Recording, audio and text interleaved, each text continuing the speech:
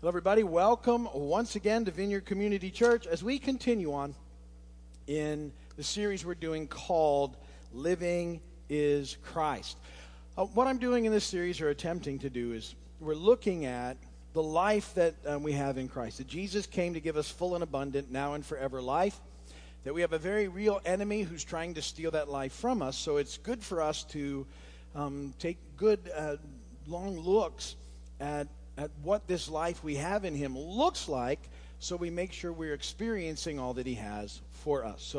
So far in this series, we looked at Philippians 1, 20 through 27, where Paul talks about that living is Christ, and we looked at a lot of different ideas in that passage of Scripture. And now we've shifted into Ephesians 4, where this process continues, and I set it up last week as we talked about putting off the old self and putting on the new self. And that sandwiched between those verses is the idea of the attitude of our minds being changed. So I wanted to start with that last week to make sure that you get that what's happening is that this is God at work in us. The Holy Spirit in us, as we yield to him, is changing us now that we are following Jesus as Lord and Savior. And it's a process. And so we're taking off the old self, the old sin nature, all of that stuff is being taken off of us. It's being replaced by the new self. But this new self is created for us by God in holiness and righteousness. He's created it. He's made it. It's not that we're making this happen. It's not that we're doing this work. Ultimately, what we're doing is we're submitting or yielding to the Holy Spirit who is changing us, and this new self is being put on us in the process. And the attitude of our minds are being changed as this happens. And then what Paul sort of does over these next few verses that we're going to look at is he starts talking about these new attitudes and what they look like. So he's not just telling us these are the behavior shifts you need to make now that you're a believer. He's saying these are the things that should be happening to you as you're yielding to the Holy Spirit. And that's how I want you to see them. As you see these things changing in you, you need to realize that it's the Holy Spirit who's bringing about this change in you, and that it's happening from the inside out.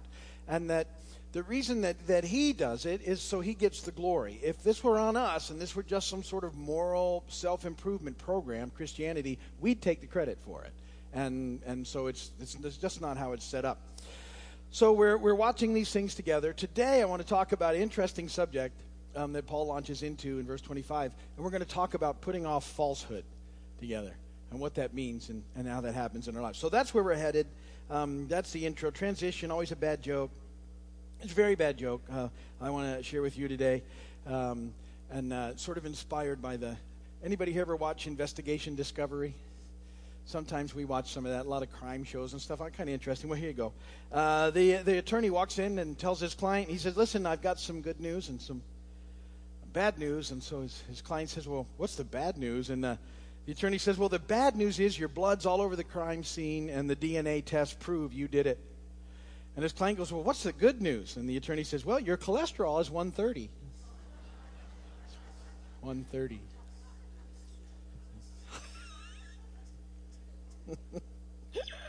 Okay. I had a backup just in case. Did you hear about the mathematician who's afraid of negative numbers? He will stop at nothing to avoid them. It's a math joke. If you don't understand that, ask your neighbor. Some people don't like the math jokes. Scripture reading here on purpose, Ephesians 4, 22 through 32. You were taught, with regard to your former way of life, to put off your old self, which is being corrupted by its deceitful desires, to be made new in the attitude of your minds, and to put on the new self, created to be like God in true righteousness and holiness. Therefore, each of you must put off falsehood and speak truthfully to his neighbor, for we are all members of one body. In your anger, do not sin. Do not let the sun go down while you're still angry, and do not give the devil a foothold. He who has been stealing must steal no longer, but must work, doing something useful with his own hands, that he may have something to share with those in need. And do not let any unwholesome talk come out of your mouths, but only what is helpful for building others up according to their needs, that it may benefit those who listen. And do not grieve the Holy Spirit of God, with whom you were sealed for the day of redemption. Get rid of all bitterness, rage, anger, brawling, slander, along with every form of malice. Be kind and compassionate to one another, forgiving each other, just as in Christ God forgave you. Blessed be the word of the Lord. As I said, I want to focus in today on verse 25. Therefore, each of you must put off falsehood and speak truthfully to his neighbor, for we are all members of one body. Now, a lot of these attitudes, as we take them on, I said to you, the other day, I think about, when people see us, are they able to see, the light of Christ in us? Is he increasing as we decrease? And I said, last week I kind of even added the thing that ultimately when we get into Ephesians 5:1, it talks about, Jesus being a fragrant offering or aroma, and that we should be that as well as where this thing is happening. And I tease that I ask all the young leaders when we meet on Wednesday, I meet with them, and I'll ask them right out, okay, how did you smell like Jesus this week? And I want to know what was going on in their lives. Where was that happening? And so we're to impact this world in such a way that they should see and smell. And today, this is even here, change in us as we're yielding to the Holy Spirit, that we are people that understand the importance of speaking truthfully.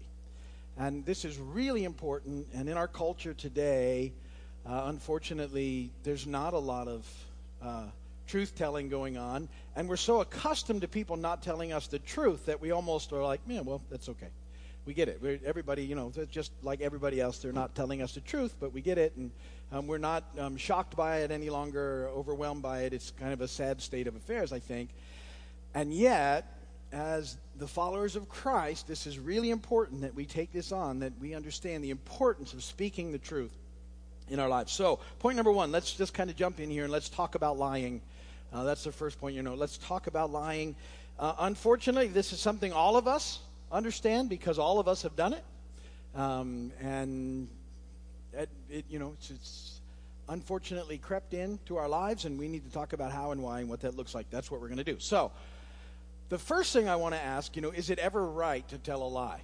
And this is a pretty big topic because depending on how we start to sort of work through this together, we got to be careful that we're not looking for loopholes so that we can continue to sort of not quite tell the truth in the areas of our own lives. And so we'll often look at the Bible, and there's a couple of instances that I want to just get up on the table and talk about so that we can't use them as loopholes. So let's look at a couple of times in the Scripture where it looks like it's no big deal to tell a lie. And so the first one I want to talk about is the Hebrew midwives. And I only bring these up because often when I have this discussion or even this thought, people will say, well, what about this? And what about this? And what about this situation? And how about this? And is it, what's the difference between a lie and a white lie and a fib? We give them nice names. And, what do I say if I started right now and said, hey, does my butt look big in these shorts? Well, how do you respond? And it would be inappropriate to ask. And now I got people going, oh, that's horrible. And you could say no. Or you could say yes, or you could say no, and you could think it's not the shorts.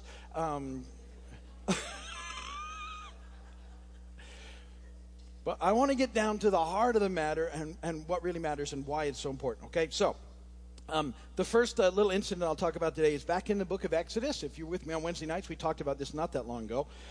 Verses 16 through 19. And it's got to do with the Hebrew midwives, and Pharaoh has ordered them to kill baby boys that are born to the people of Israel because he's worried they're getting out of control and he can't handle them.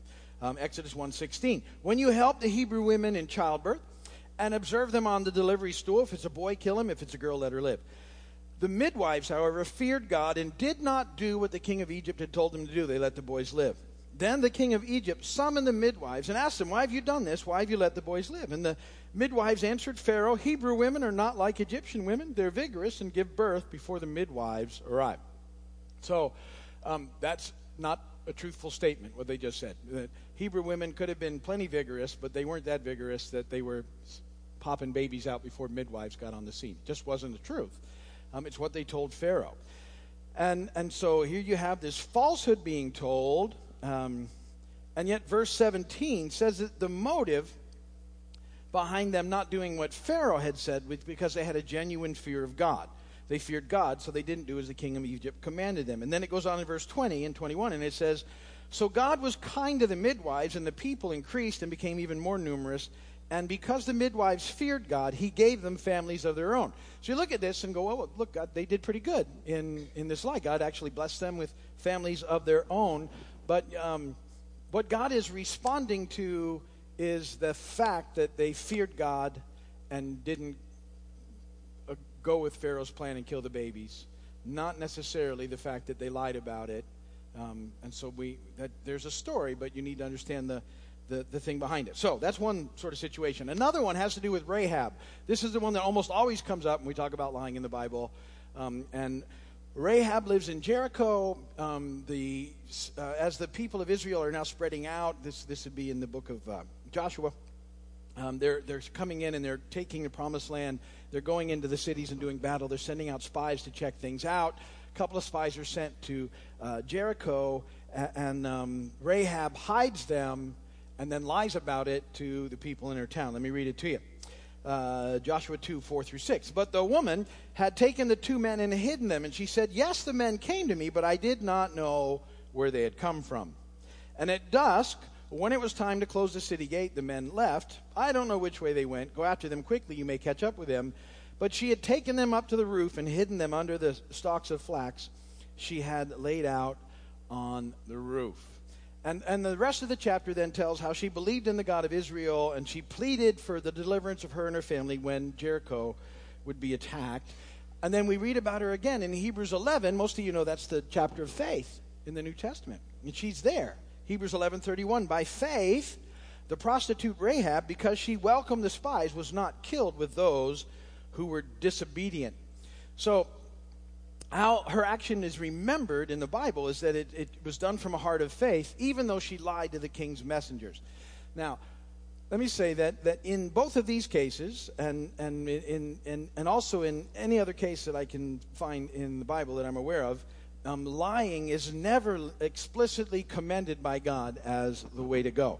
The midwives are commended for fearing the Lord. Rahab is sort of commended for her faith in this whole process of knowing that God was indeed who he was. But their lying in neither case is commended by God. So what I sort of come with in trying to wrestle through this is that perhaps in the fear of God, like the Hebrew midwives, or in the walk of faith, like Rahab, sometimes people have chosen to oppose the effects of evil by concealing truth from wicked men. However, the overwhelming preponderance of Scripture is that we are always to speak truthfully. So I like that these stories are included in the Old Testament because it shows like us, we've all sort of maybe resorted to not telling the truth because we thought it was the right thing to do at the time. But we're gonna see God has grace and is looking behind those things. But we want to make sure that because of those two instances, we're not looking for loopholes, because Scripture tells us over and over and over and over and over again to speak the truth. Here's some examples. Proverbs 6:16. There are 6 things the Lord hates, 7 that are detestable to him: haughty eyes, a lying tongue, hands that shed innocent blood, a heart that devises wicked schemes, feet that are quick to rush into evil, a false witness who pours out lies, and a man who stirs up dissension among brothers. God, it says that he hates those things. They're detestable to him. Proverbs 12:22. The Lord detests lying lips, but he delights in people that are truthful. Revelation 21, just so you think I'm stuck in the Old Testament, 7 and 8. He who overcomes will inherit all this. I will be his God, he will be my son. But the cowardly, the unbelieving, the vile, the murderers, the sexually immoral, those who practice magic arts, the idolaters, and all liars, their place will be in the fiery lake of burning sulfur. This is the second death. So, and there's many, many more scriptures we could go into. The idea is that God does not want us speaking falsehoods. He wants us to be people that are truth tellers, and that we're known for the fact that we are speaking truthfully into the world around us. So lying is never to be considered no big deal. That's really my point. And we have a tendency to justify reasons for it. And I've told you this, I like a better word for that. We're good at rationalizing why we might sometimes tell lies. And remember, whenever you're rationalizing, all you're doing is telling yourself rational lies. And yet it's the whole process. Now, why is it such a big deal? Let's hop into this. Putting off falsehood is what we're talking about. That's point number 2. The reason this is such a big deal is that lying is part of the old nature. It's the old self. It's the old attitude that we have sort of taken on in our lives, and we're to be made new in the attitudes of our minds. And so we need to be aware of what's happening. And John 8:44 says this, that you belong to your father, the devil, and you want to carry out your father's desire. He was a murderer from the beginning, not holding to the truth, for there's no truth in him. When he lies, he speaks his native language, for he is a liar and the father of lies. So the reason that falsehood is such a big deal is it's the enemy's territory. It's his language. It's his whole deal. It's his area. And so whenever we're entering into falsehood, we're just kind of walking right into the territory of the enemy. And he's a deceiver, and he wants to deceive us, and he wants us to also grab into that deception and use deception as well to try and find some sort of life we never will. And here's some of the ways that we're deceived into lying. I've got 4. There's a whole bunch, but there's 4 because my hope is that as you become aware of these things, you're also then more willing to yield to the Spirit that these are issues that you need to let him really have so that you start to speak the truth. So why do we generally result to lying in our lives? And it's all old nature stuff, but it kind of stays with us until he changes it. So, little letter A.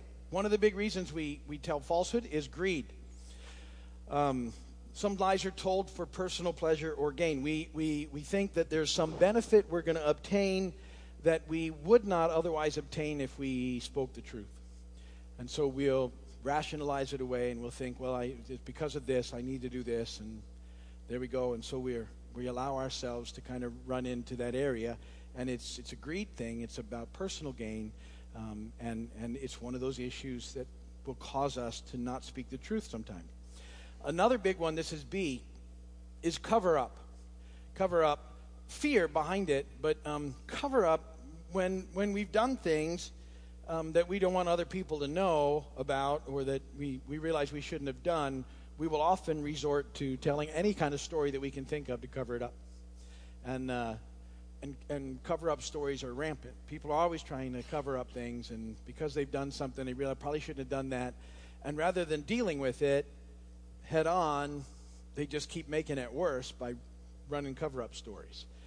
And it's sort of based in fear, not an appropriate fear, but we cover things up. And so now we've got this whole other thing. We got greed going on. We got fear going on. C, this is a big one, pride. Sort of a false pride will have us make up stories and begin to talk of them because we want people to think that we're better than we really are. Or we don't think there's much about us that anybody else would like. And so we just start making up these whole stories and personas and, adventures and all sorts of other things. And it's all about pride that if anybody really knew us, then nothing would really work out. And so we have this stuff that goes on, and now we're caught in some of these traps, and they've stuck with us, and it's a whole nother big deal. So we got greed happening, we got fear and cover up going on. Pride is sort of getting to us. And then D, and this is a significant one. They're all significant, but oftentimes it's just habit. This is the scariest part. Some people just lie, and there's no reason behind it at all. It just becomes such a part of who they are that it just sort of flows out of them without even thinking about it. And they've lived it for so long that they're stuck in it. And we need to be aware of all these things in our life, and that there's an issue. So there's lots of reasons, but those are the main 4. But lying it's an attitude problem, and it's part of the old attitude that needs to be replaced with a new attitude, and that's point 3, which is this whole new attitude of speaking truthfully, of just being people that are truth tellers. And ultimately, this is about trusting in the Lord. You need to know that as you make this shift, that you're yielding the Holy Spirit and you just are going to begin trusting in the Lord in areas where you thought you always had to kind of tell little things out to sort of make things different. Proverbs 3, 5, and 6. Trust in the Lord with all your heart. Lean not on your own understanding. In all your ways acknowledge him, and he will make your path straight. Psalm 27. Some trust in chariots and some in horses, but we trust in the name of the Lord our God. That's one of my current favorite verses. I'm meditating a lot on that one. Because I see people all around us, and I'm sure I do it too, that are totally putting their faith and their trust in chariots and horses, which don't work. We're to be trusting in the Lord. Chariots and horses can be anything that we put our trust in, but also can be us just trying to make things work in our own strength by saying whatever needs to be said in the process. And so it's a trust issue. And when you're trusting in the Lord, you're able to overcome the deceptions that the enemy causes to sort of move us into being greedy, fearful, prideful, habitual sort of offenders of telling the truth. Because what happens is we no longer we don't feel the need to distort the truth in order to gain a worldly advantage. We don't need to try and impress people. We don't need to wear masks of pretense. We don't need to be defensive and always make sure our opinion's out there. We don't need to compare ourselves to others. We can live in the freedom of just being who we really are in him and trusting him in everything. And ultimately, see, that's the whole deal. As you're yielding to the Spirit, the life that begins to happen in you there's so much freedom in it. Because there's so much bondage in being stuck in that old way of living. And being stuck in this whole attitude of lying is part of that bondage. And it's so freeing that you don't have to remember what you've said to who about what if you're speaking the truth. You can have a short memory. If you're caught up in a lot of falsehood, you better hope you got a good memory. Because you got to try and hold on to all that stuff. And it's so freeing to just do the best you can. I bring all that up so that when those things happen in us, and we all have it, it's such a part of the old nature. That it's sometimes an option for a long, long time. The first option is I could just kind of slip in a little untruth here, and this isn't a big deal. But start catching yourselves even in the little things. Even I can remember years ago when someone would call that I didn't want to speak to, I'd just say, whoever answered the phone, tell them I'm not here. Anybody ever done that? Seems like a pretty harmless little thing, right? But now, not only is it not true, I'm making somebody else say it on my behalf. And that's even worse. And so I remember a long time ago, it's much cleaner to say, if you're too busy to talk to somebody or you don't want to talk to somebody, just say, I can't right now. It's much better than having to come up with a thing, but we think, well, that's the better way around. It's little things like that. And as you sort of get free from them, you just sort of, it's a better thing to just speak the truth. We're going to talk about using our words to build up in a couple of weeks, so we're going to talk some more about truth-telling and love and what they look like. But this is really, sort of a time to look at yourself. How are you doing in those areas? And in those areas where we're not sort of measuring up where we should, let's ask him to just really have his way in us so that this can be a part of the new attitude that we're taking on in him, this new self that he's created us, which would be to be people that speak the truth. Not only when it's convenient, but that's just what we do. And so let that kind of sort of think about that this week. And next week we're talking about anger. I'm very excited about that. It's going to be fun, yeah. I thought I would had this thought I'd start next week and act like I was really angry, you know what I mean? But then people might not get it, and I don't want to do that. Anyway, that's enough. If you're watching on the video, thanks. We appreciate it. Come and visit. We'd love to have you. See you soon.